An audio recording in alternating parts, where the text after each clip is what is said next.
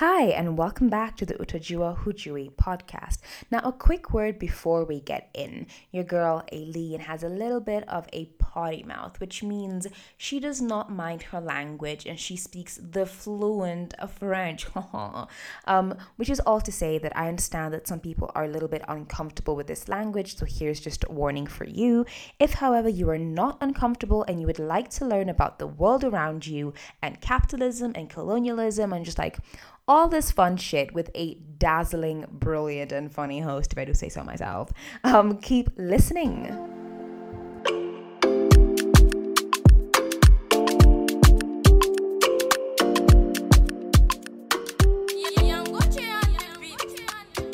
Hi, ho, hello, and welcome back to the Utajua Hujui podcast with your girl, Aileen. The show where we learn that the only true God is capitalism. And I understand that might be a controversial statement. However, in our modern society, can you not say that, we are somewhat obsessed with the idea of capital and money, and to the point where we have tried to justify this obsession by linking it back to God, when even Jesus himself was like, look, you can't serve two masters, and money is the root of all evil, boo. So I don't know. I'm just getting real tired of this socioeconomic system, which I am currently trapped in. I'm getting real tired of feeling like I have no future, but also very cognizant of the fact that I'm incredibly privileged. And as a result of that privilege, I am damn near obliged to do something with it. Otherwise, it's just a fucking waste. So enough of my, champagne anxieties and first world problems, I suppose. And let's get into this show. Now, usually I reserve this next section for what I like to call my therapy hour with y'all. I know I don't pay you guys. I know that, you're kind of like a captive audience here because you don't know how long I go on for. And I don't tell y'all. But I've decided this time I'm gonna give you guys a bit of a break. I had wanted to talk about electoral politics and about how it makes absolutely no sense, but I've already recorded my thoughts on that somewhere else. So I'll just link them in the description, wherever the description is, wherever you're listening. But TLDR, electoral politics no longer serve the purpose for which they were invented, or, for literally and rather ironically or fittingly democratized. Electoral politics were supposed to be a way for informed citizens to make a choice about the direction of their country and to make a judgment on the performance of their leaders. And I think for a lot of reasons, including, for example, the fact that there's not much competition in politics anymore because of something called accumulated advantage, or the Matthew effect, that electoral politics, we need to really reconsider how we do it, maybe from a procedural perspective. Maybe instead of doing a first past the post system, we do ranked choice voting. Maybe we also add the a none of the above option on the ballot. I don't know. Something needs to change because I like democracy. I value its values. I have greatly benefited from the idea and the promise of democracy. People have literally died so that I would be able to vote somewhat freely.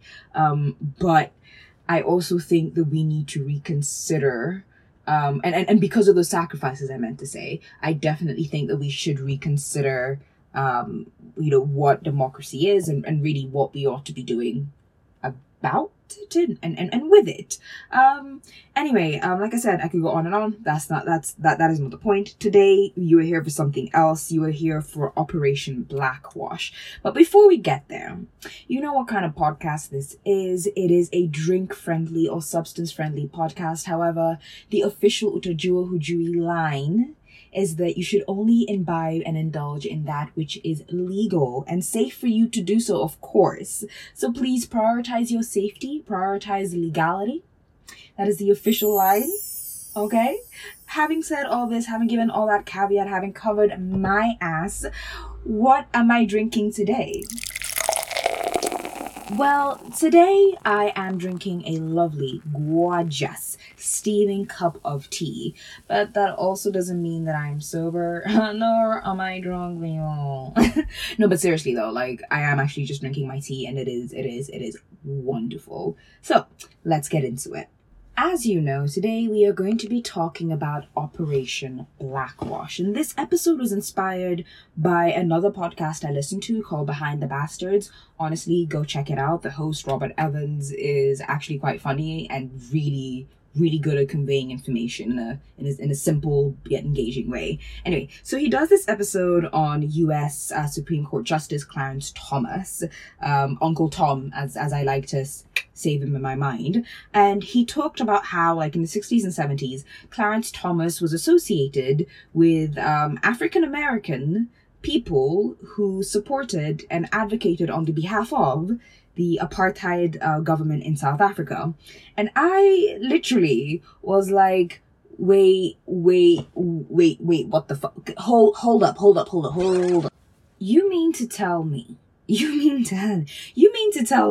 that at the height of apartheid in South Africa, when the Sharpeville massacre and the Soweto uprisings were taking place, when the entire world was beginning to turn its back on the nation, there were African Americans who were transitioning themselves into the next stage in the fight for civil rights after having dismantled legal segregation in their country. Those same African Americans backed the South African government and tried to get their community to do the same.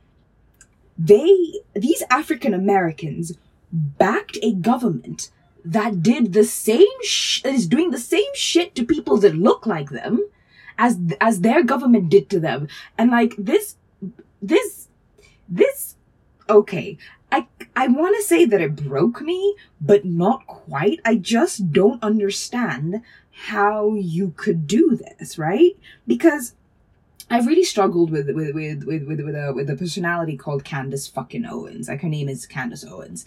She is an African American woman who is a mouthpiece for the right.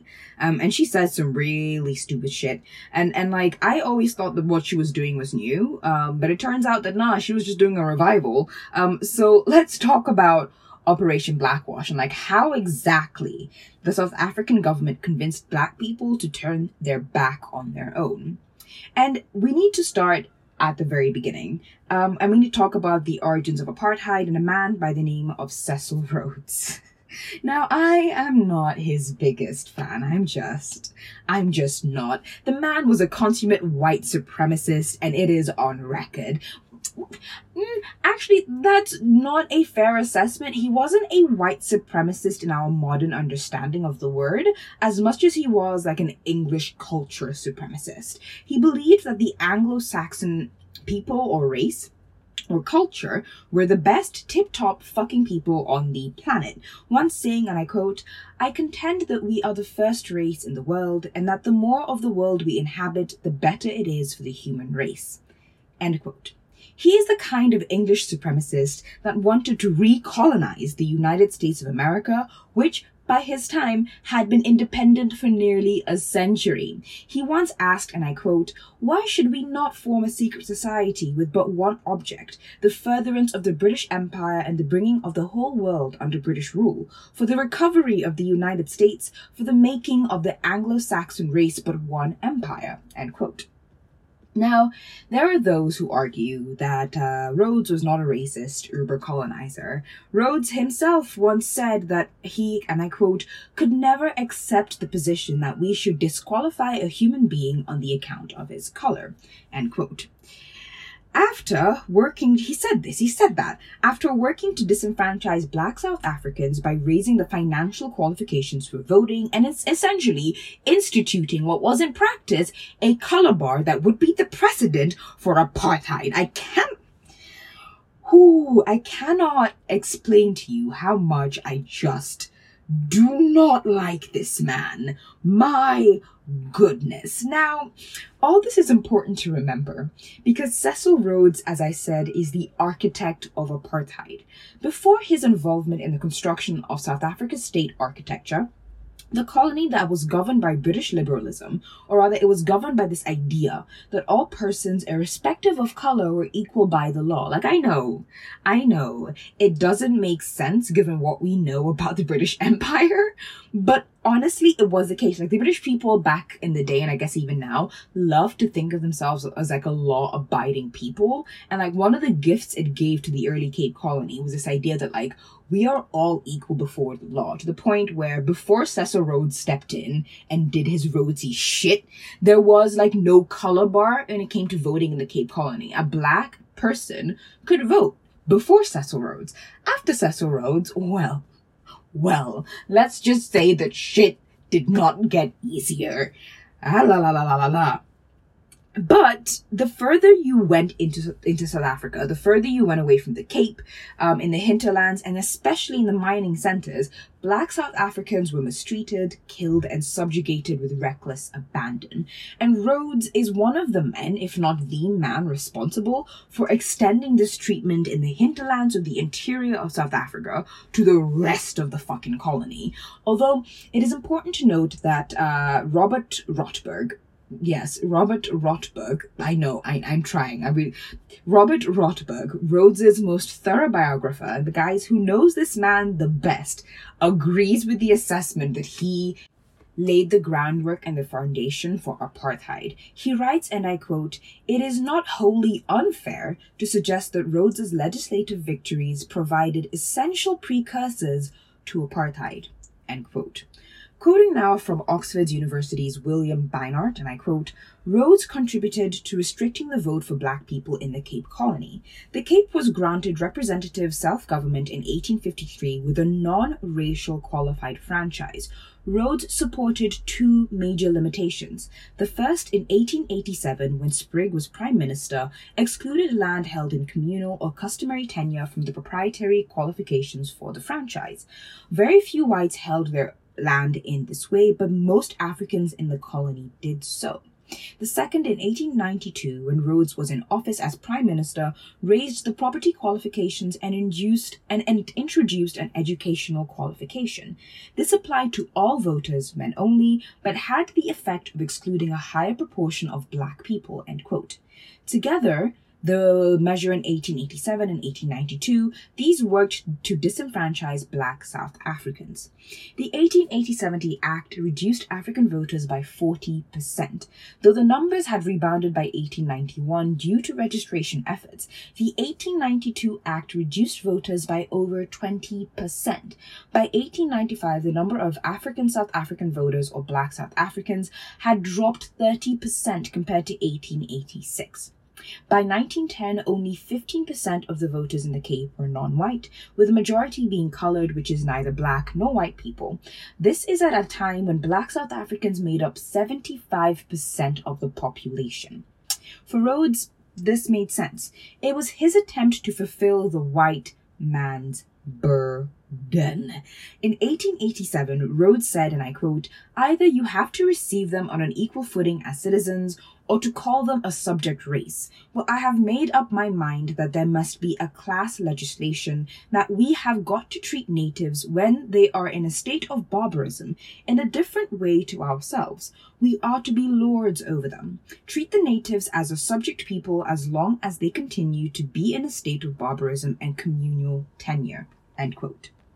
And I really wish I had the time to explore Rhodes's association between barbarism, or like savagery, and being uncivilized, that idea, and the idea of communal tenure, i.e. not private property, but like unfortunately we just don't have the time. Instead, we will turn to someone who does not see Rhodes's policies as inherently racist. The scholar's name is Nigel Biggar. I know, Nigel Biggar, and he wrote in response to Beinart's article in 2021. Now, let me tell you why I completely disagree with Nigel. Now, Biggar's primary argument is that Rhodes wasn't really racist. He just believed that the Africans were at a lower state of cultural development, and as a result of this status, they could not be trusted to govern themselves and must be kept separate from the more civilized Anglo-Saxons. Biggar writes that Beinart, and I quote, "overlooks the crucial qualification that Rhodes has made. treat the natives as a subject people as long as they continue in a state of barbarism and communal tenure. The clear implication is that Rhodes considered Black Africans equally capable of cultural development, only temporarily subordinate, and not naturally or biologically inferior, end quote. But, and here's the thing with Bigger's argument that, I really disagree with. He does not explore why Rhodes felt he had the right to pass judgment on other cultures, or why Rhodes felt he had the right to declare a culture developed or not. Or why Rhodes thought that the Anglo-Saxon culture and their level and their mode of development was to be the yardstick upon which all other cultures must be judged. Or why in Rhodes's mind civility had a distinctly white connotation. Even when Bigger explains Rhodes's pro-segregationalist policies as a way of politically catering to the Afrikaners, Bigger does not explore why Rhodes felt it was okay to sacrifice Black South Africans at the altar of Afrikaner narcissism and feelings of superiority. It seems that Bigger did not want to discuss the big-ass elephant in the room, which was Rhodes's racism and supremacist views. For example, in 1892, when an interracial cricket was still possible, the English team captain spotted an exceptionally talented Black South African by the name of Hendricks. The captain was so impressed by this guy that he basically went to the government and was like, "Hey, I want to take this Hendricks guy back to England. We'll train with him. We can actually do something great." But the government refused to let Hendricks go.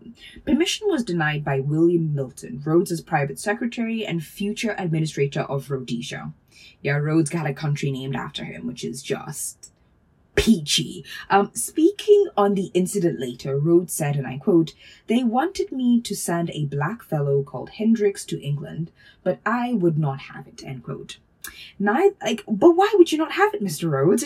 Why not? Anyway. Bigger also doesn't address what Rhodes said in his inaugural speech as Prime Minister in 1900. He said, and I quote, "At any rate, if the whites maintain their position as the supreme race, the day may come when we shall all be thankful that we have the natives with us in their proper position to find certain locations for them where, without any right or title to the land, they are herded together," end quote. Meanwhile, the land that was ours, the land that you saw us using, you had to trick us through fucking treaties out of this land because you recognize it is not yours. I'm sorry. I apologize. I just really don't understand why people are still invested in trying to paint Cecil Rhodes as fundamentally not a racist. I don't understand why you would dedicate so much time and effort of your academic and career and intellectual labor attempting to justify and explain away this man's racism when it is as clear as day. Even if his words weren't enough, which they should be, actions speak louder than words, and he created the architecture that would become apartheid. How can you be so Okay, anyway. In 1894, Cecil Rhodes proposed the Glenn Gray Act. Before this, he had expressed his approval of keeping the races physically separate. He said, and I quote, "My idea is that the natives should be kept in these natives' reserves and not be mixed with the white men at all. Are you going to sanction the idea, with all the difficulties of the poor whites before us, that white children grow up in the middle of native locations?" End quote. The Glenn Gray Act mobilized African workers by instituting a labor tax on every single man. This was a poll tax that was added on top of the existing hot tax and was supposed to motivate Africans to work in the mines, where there was a shortage of labor. Now, quoting from Beinart, and I quote, "The Act also introduced councils paid for by an additional tax on Africans, which created a segregated system of local government in districts where African people were in the great majority," end quote. Now, at every point, Black South Africans resisted and protested. In response to the Glenn Gray Act, 50,000 men revolted, and they were met with brutal repression from the state. Rhodes died before the system of reservations that he argued for were fully implemented. Still, he successfully distilled and destroyed the British notion of equality before the law to provide the justifications for a white supremacist state. The 1894 Glengarry Act became the 1913 Natives Land Act, which was the true grandfather of apartheid. The Natives Land Act barred African land ownership and made it illegal for them to buy and sell land, and removed the African voting franchise.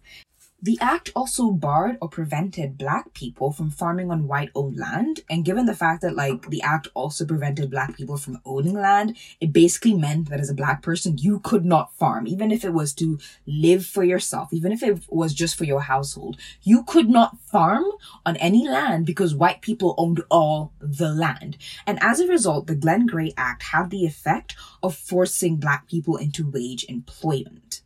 Now, this state of economic, social, and political servitude would remain quasi-legal until 1948, when it was fully legalized by the National Party government.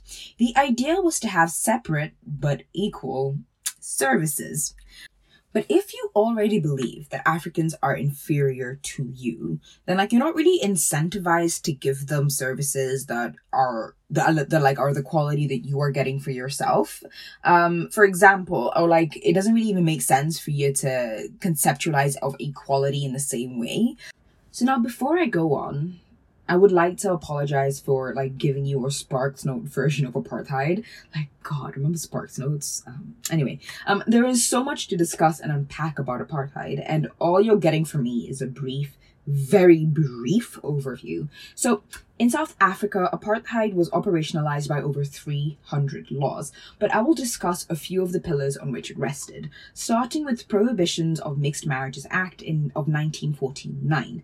This act prohibited marriage or a sexual relationship between whites and non-whites, and is the reason why Trevor Noah's autobiography is called Born a Crime. It was one of the first pieces of legislation following the rise of the National Party, and it says a lot that this particular thing was forbidden because it represents a massive invasion of privacy and a massive attempt to ensure or perpetuate the separation of the races, right? Because if they're not intermarrying, they're not intermingling, they're basically keeping to themselves, then there will never ever be a situation where they might be able to see eye to eye or work together. It is a way of perpetuating apartheid through social engineering. Now, and also it was a massive invasion of privacy. After all, how else will the government know who I am sleeping with if I don't tell them? Nah, it means they're going through my messages, they're following me home, they're tapping my phones, all that shit. This act even applied to all mixed marriages between South Africans. So even if you got married in Kenya where interracial relationships were legal, that marriage would not be recognized in South Africa. Next, we go to the Population Registration Act, which registered people according to their racial group. Now, this enabled those famous passbooks and would inform others on how to treat you. This act was therefore the backbone of apartheid. And then after that, we have the Group Areas Act of 1950, which physically separated the races, especially in urban areas. In a similar vein, we have the Native Resettlement Act of 1954, which authorized the government to force out long-term residents and knock down buildings to make room for white-owned homes and businesses.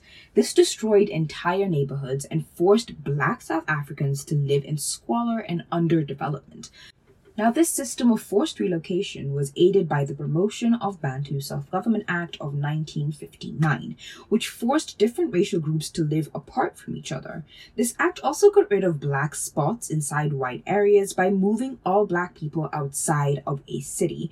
And remember that since Black South Africans could not own land, this meant that they were all paying rent to a white landlord.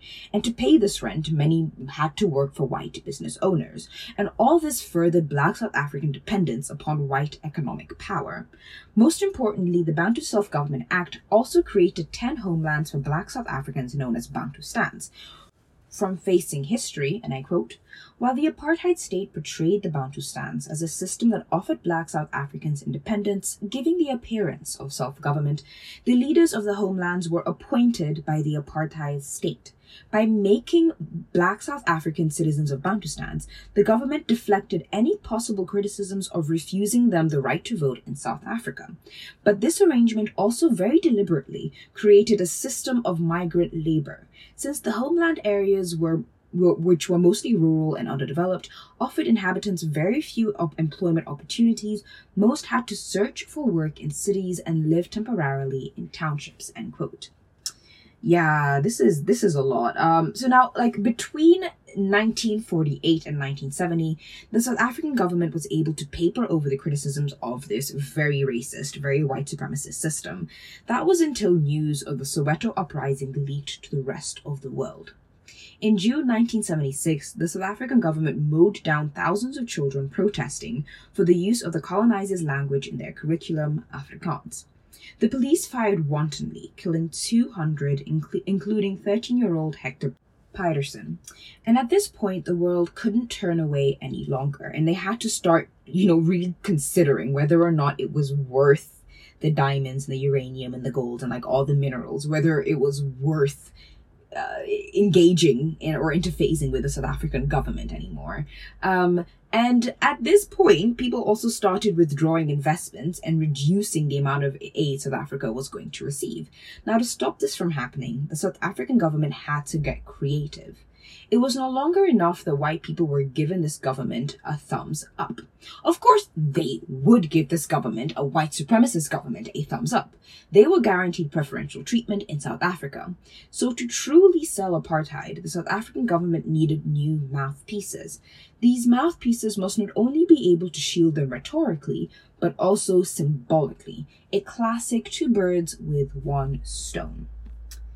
This was the idea behind Operation Blackwash. Operation Blackwash was a part of the apartheid government's wider effort to improve its image internationally. Now, this program or project or whatever you want to call it, maybe like a scheme or something, was serviced at a cost of about $100 million per year. Now, the program involved lobbying governments around the world. It also meant like using South Africa's virtual monopoly on diamonds to convince countries to look the other way. And sometimes it really meant like being honest enough to pitch your country as, we have low-cost labor that is easily controlled and is like very low stress. Come on through, you'll be able to like produce whatever you want at a very low cost. But Operation Blackwash was like weird. It was very weird because it kind of makes sense in like a fighting fire with fire kind of way. So to understand why I'm saying this, we need to like back the fuck up, like back it up like a dumper truck, back it up. We need to like go back to the 1910s and in the 1920s and like look at the African Americans and what they were doing in their civil rights struggle at that moment. Now, in this time period, these activists realized two things. That first, and as MLK said, injustice anywhere is a threat to justice everywhere. So this meant that fighting against white supremacy in the US wouldn't be enough, because white supremacy still existed outside of the US. One, fucking with people that look like them, and two, capable of reinfecting the Americas. This led to the second realization that because injustice anywhere is a threat to justice everywhere, we need to support anti-colonial and anti-racist efforts all around the world.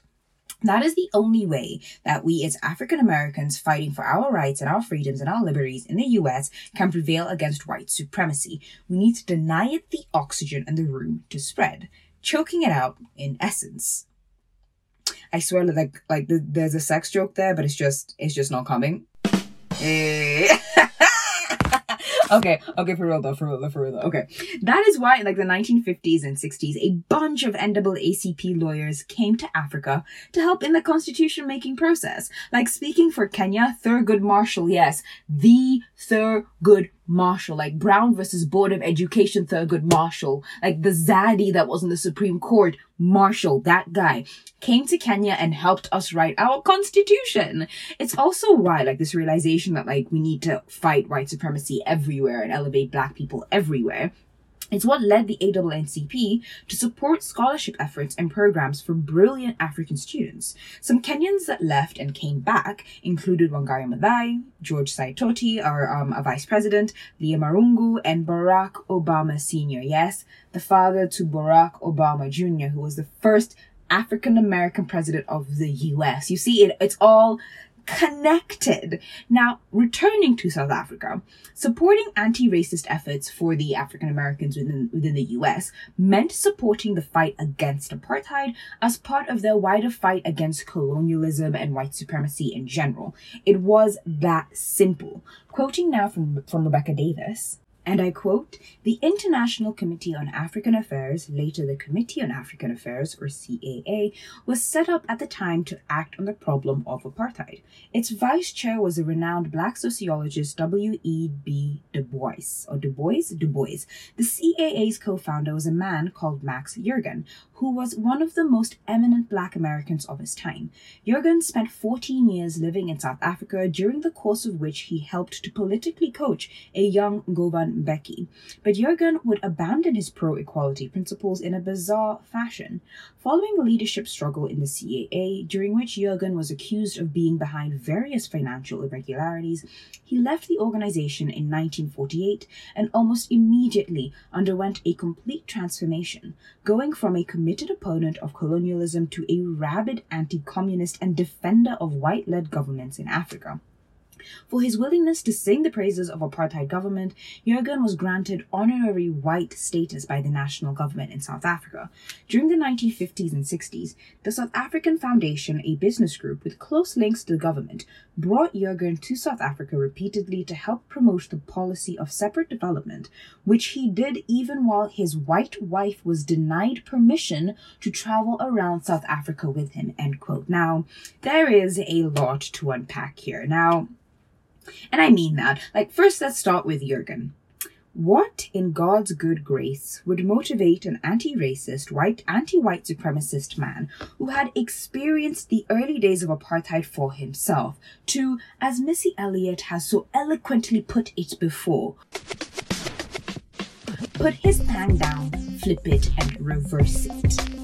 Especially as in your advocacy and you're going around propagating and advocating for the South African government, literally blackwashing their crimes.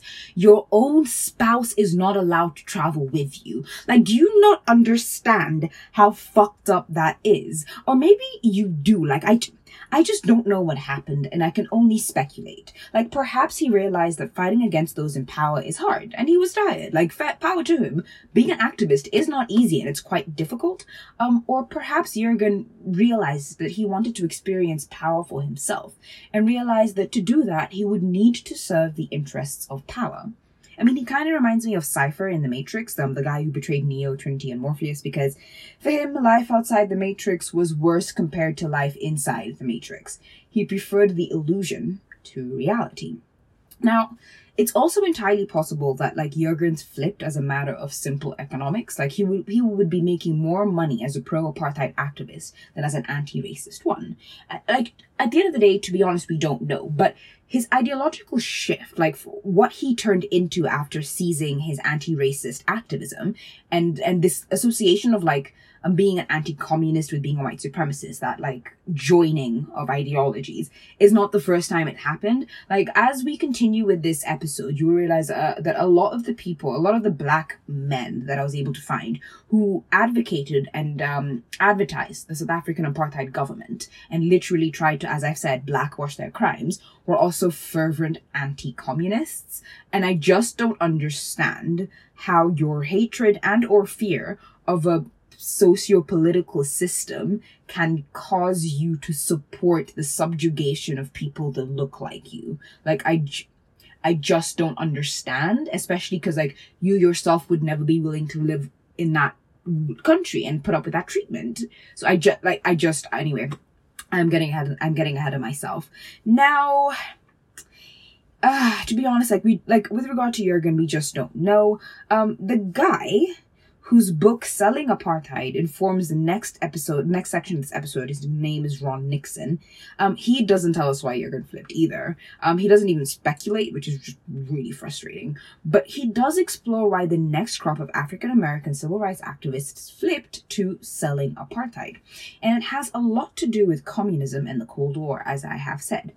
This now takes us to where we were like 10-ish, maybe 20-ish minutes ago with the Soweto uprising.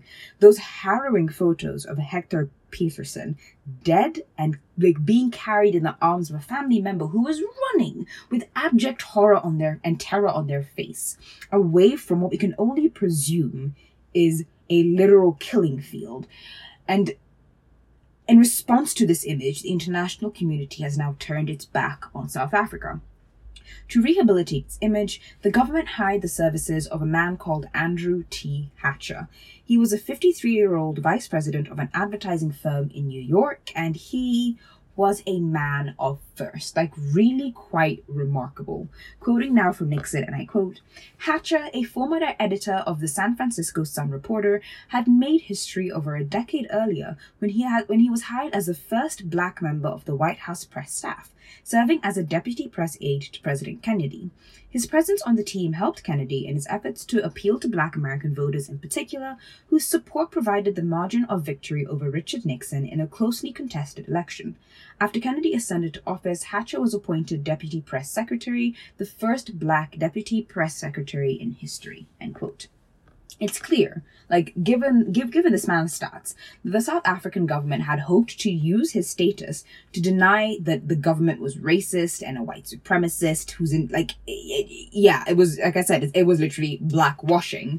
And you have to hand it to the apartheid government, like, albeit begrudgingly, because this is quite brilliant. In terms of strategy, it is quite brilliant, because it's quite easy to call bull if a white guy is saying something isn't racist. I'm, like, less inclined to believe them. But if it's a person of color saying that something is not racist, then it's a lot harder to call them out on their bullshit.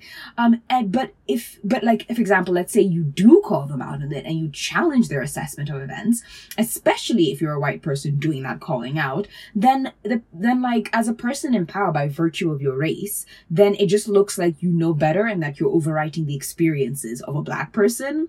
And this was Hatcher's argument. When presented with the concrete evidence of naked white supremacy of the apartheid government, Hatcher, as Davis writes, and I quote, claimed that the true racists were white liberals who thought they knew what was best for the blacks. And the annoying thing is that there is a kernel of truth in what we are saying. So like we need, what he's saying rather. So like we need to like stop, collaborate and listen, because we need to actually think, like really consider what he's saying right there. Now, look, I have love for white liberals. I really do. Like y'all for the most part are very well-meaning, but some of you have a tendency to speak over the voices of people of color and you kind of stop when it becomes inconvenient for you. For example, let's meet Stacy, a white liberal.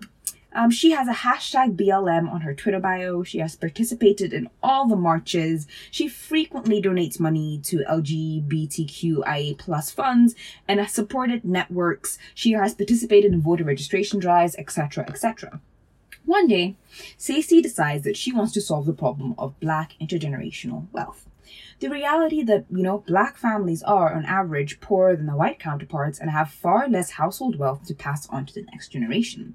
But instead of listening to community leaders on how to resolve this issue, Stacey, a white liberal, decides that the solution is getting more people to work.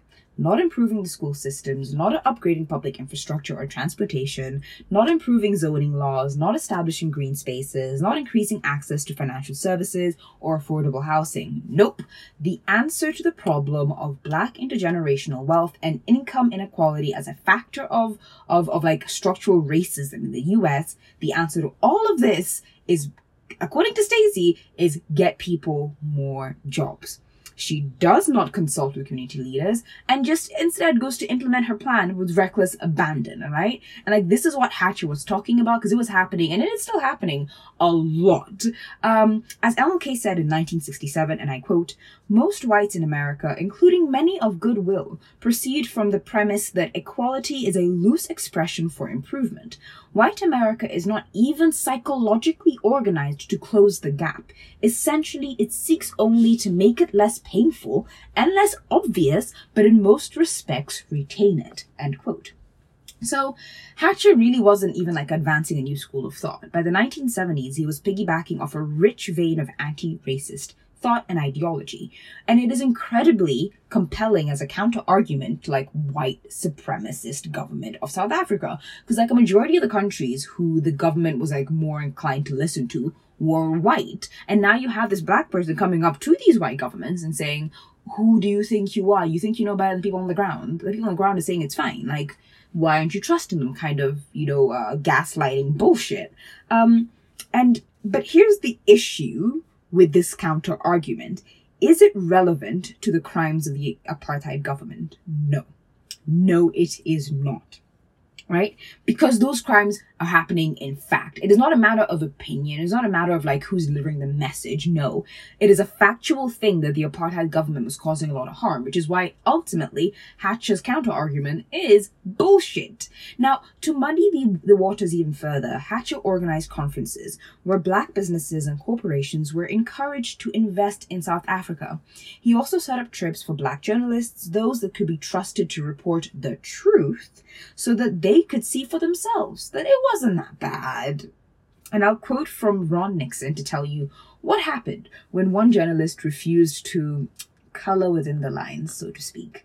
Now, and I quote, Hatcher's signature moment as a representative for the apartheid government came in June 1976 on NBC's Today Show, when he debated George Hauser, a white anti-apartheid activist who had founded the American Committee on Africa, an organization that pushed for sanctions against South Africa.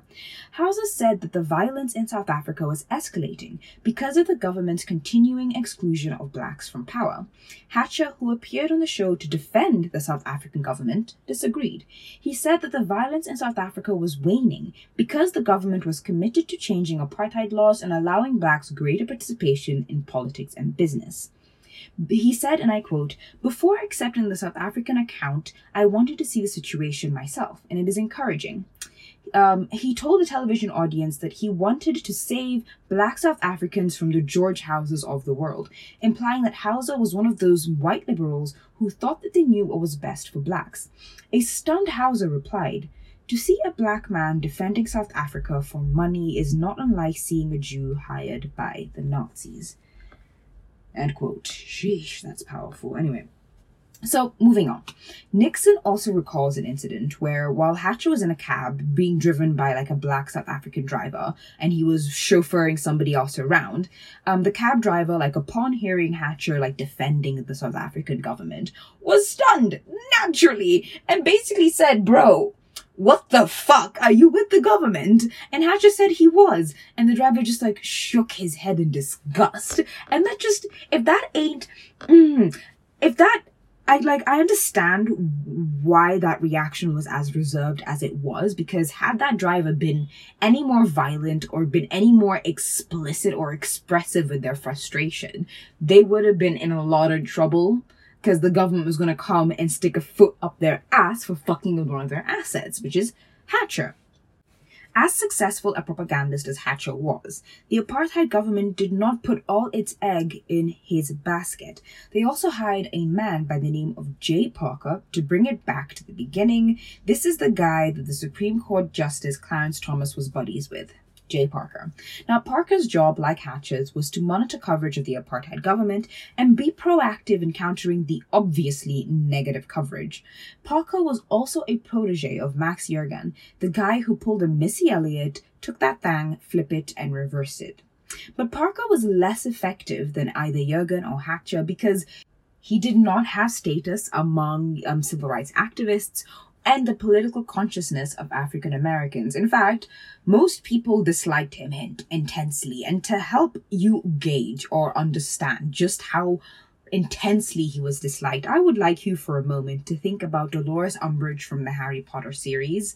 And I do not like using this word, especially as it pertains to women, she is a bitch. Like, I am sorry, Dolores Umbridge can go fucking do one. Like, fuck her and the horse she rode in on. Oh my, I have never hated a person, real or fictional, more than I have hated Dolores Umbridge.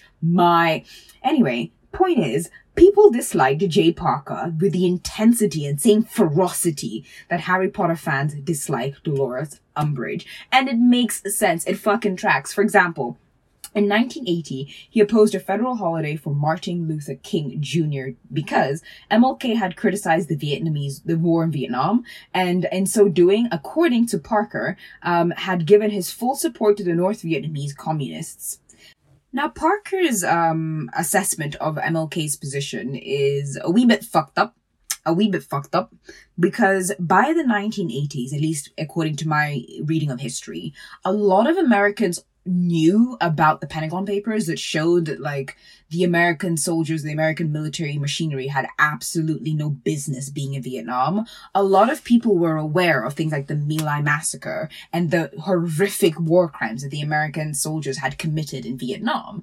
And a lot of American society was very well aware of the consequences of that war. So to deny a civil rights hero a recognition for his work because of his rightly justified opposition to that war is fucking bananas.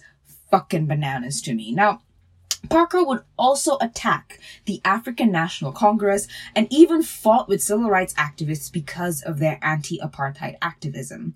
In 2009, Parker justified himself and his pro-apartheid activism in his biography, the fantastically named Courage to Put My Country Above Color. And now if that don't tell you what kind of man this is, I don't know what will.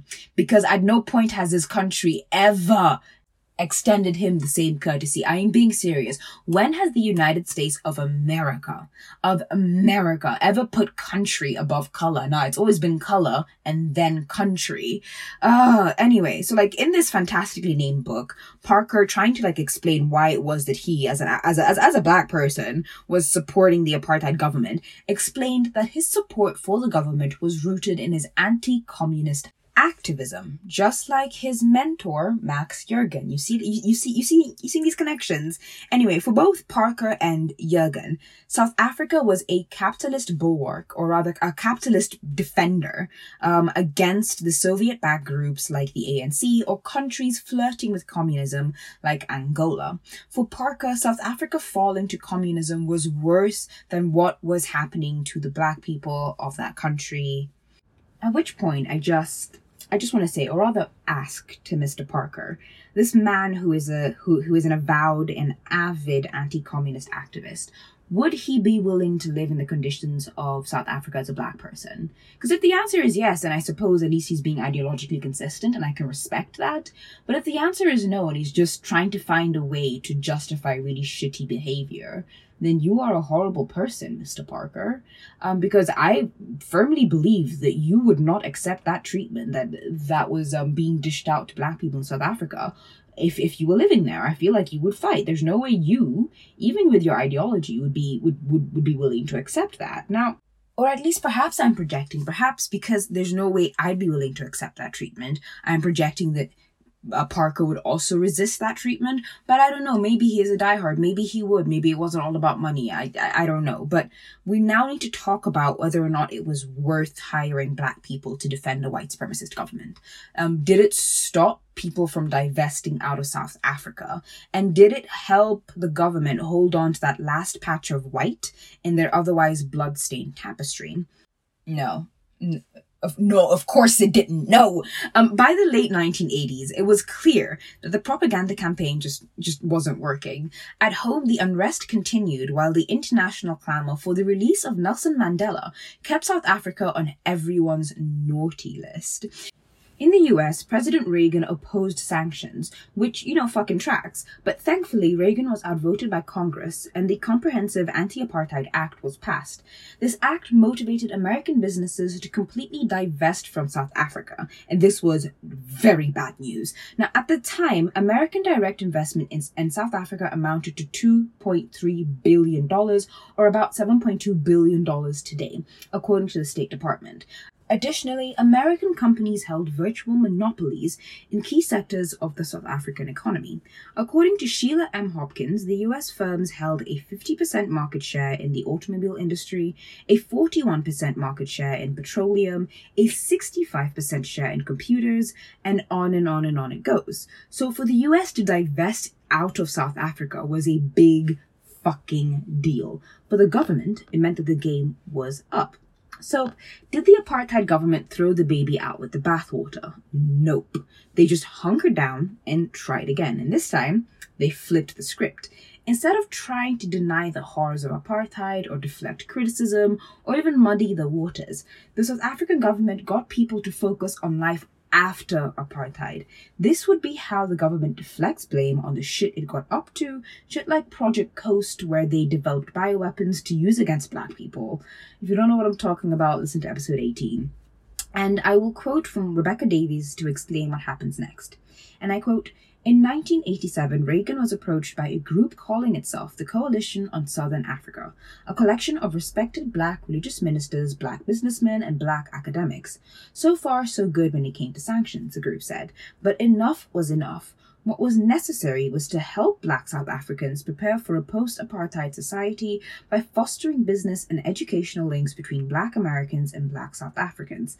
The group had trustworthy credentials. The religious figures were linked to denominations that actively opposed apartheid, and one, Reverend Gilbert Caldwell, had actually been arrested for protesting outside the South African embassy. Coalition members spoke out against further sanctions. They visited South Africa to distribute food, clothes, and books in the Alexandra Township, as well as, in what may have been the beginning of her philanthropic interest in Africa, a check for $7,000 from one Oprah Winfrey. Their sanctions stance raised some eyebrows in the American media, but other commentators noted that their emphasis on real human beings being affected by apartheid was commendable, except it wasn't. Someone, we still don't know who, delivered a package to an interfaith advocacy center in New York. The package contained hundreds of pages of a document called the Neptune Strategy, a plan by a PR firm called Pagan International to develop a task force of activists to shift the conversation on South Africa away from divestment and towards post-apartheid life. Who had hired Pagan International? Shell. Yeah, the oil company had some pretty forceful reasons not to want to withdraw their business from South Africa. At the time, Shell's investment in the country totaled around $400 million, end quote. So, the strategy of getting people to focus on life after apartheid was not only to get people to overlook the past, but also an attempt to shape the future, to ensure that the economic status quo of cheap and available black South African labor would remain even as their political and social rights rose. And if you speak to South Africans today, particularly black ones, you will see just how effective the strategy was. Quoting now from a New Yorker article, and I quote, "South Africa today is among the world's most unequal countries," the World Bank reported in March. "Inequality has only worsened since apartheid formally ended, with the country's first majority rule election in 1994. Black education remains abysmal, while more than 70% of top management leaders in the private sector are white. Unemployment has hit 33%, the highest in South African history and one of the highest in the world. Almost 2/3 of those under 35 are jobless. Even before the current unrest, the economy was deep into a recession. In a Gallup survey, 65% of South Africa's 60 million people reported that they had struggled to afford food over the past 12 months. Despite its vast natural resources, from gold and diamonds to titanium and uranium, South Africa still suffers electricity blackouts. 3 decades after Mandela was freed, the racial, class, education, and economic divisions spawned by apartheid still define the country. The Mandela formula, if we can call it that, failed to deal with the series of issues linked to the country's political economy. In particular, the centuries-long question of white wealth and black poverty. Until and unless serious efforts are made to address this issue and its attendant features, the pattern of politics will be convulsion followed by impasse. Convulsion, impasse, etc. End quote. Put simply, the fall of apartheid did not remedy the way apartheid had fucked with the country's foundation. It kept the economic inequalities that benefited the capitalists and the people in power. And often, both of these groups of people were white. In essence, it kept the benefits of apartheid. So I guess you could say that the efforts of the apartheid government worked. Operation Blackwash was a success. Even though it did not allow for the continued existence of the South African apartheid state, it allowed for the preservation of its legacy. It allowed for the government and subsequent governments to successfully preserve the only consequence of apartheid that mattered.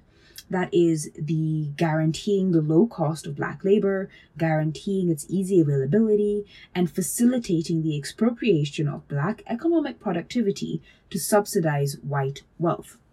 And to my mind, the fact that you have African Americans aiding in this effort, especially when they knew better, is despicable. They lived through segregation themselves and were at times living in a racist society that refused to grapple with its own racism. Those experiences, to my mind, should have cultivated empathy for suffering of others, but instead it didn't, and I don't know why. Going into this episode, I had hoped that I would be able to find a slam dunk argument that I could wave in the face of people like this, but that's not fair to them, their politics, and their capacity for thought and agency, because they are, whether or not I agree with their reasons, they are justified in believing what they want to believe. I may disagree with it, but I'm disagreeing with it based on my understanding of politics and my political perspective. Like, perhaps for each of these gentlemen that we've discussed, for Hatcher, for Jurgen, for Parker, being a black person wasn't a part of their identity that they necessarily associated with, or that wasn't a part of their identity that, like, they really thought constituted their entire being. So I don't know. I think what I want to say before we end is that, like, shit is complicated, and I really wish I could, because I mean, I'm saying this having been this person like 2 days ago, but like, I really wish I could just write these people off wholesale, but that's not fair to understanding them and also people like them. But again, I don't know. To me, their advocacy for apartheid is deeply confusing. It is like seeing a gazelle advocating on behalf of a lion. And I don't know how you can make sense of it. I just don't. But to end, I will leave you with a question to ponder. What would it take for you to back your lion? What would it take for you to back somebody whose politics actively call for your oppression and subjugation? And before you say nothing, let me remind you that almost everyone has a price. You might not even be aware of what your price is right now, but I believe that everyone has a price. It might be high, but nevertheless, it is still there.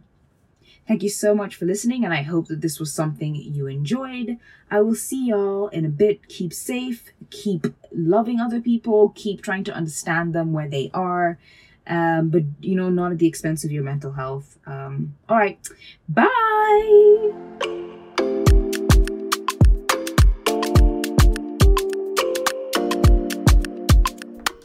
Thank you so much for listening to the Utajua Hujui podcast with your girl Aileen. I have been so blessed to have you in our space. Yes, it is our space today.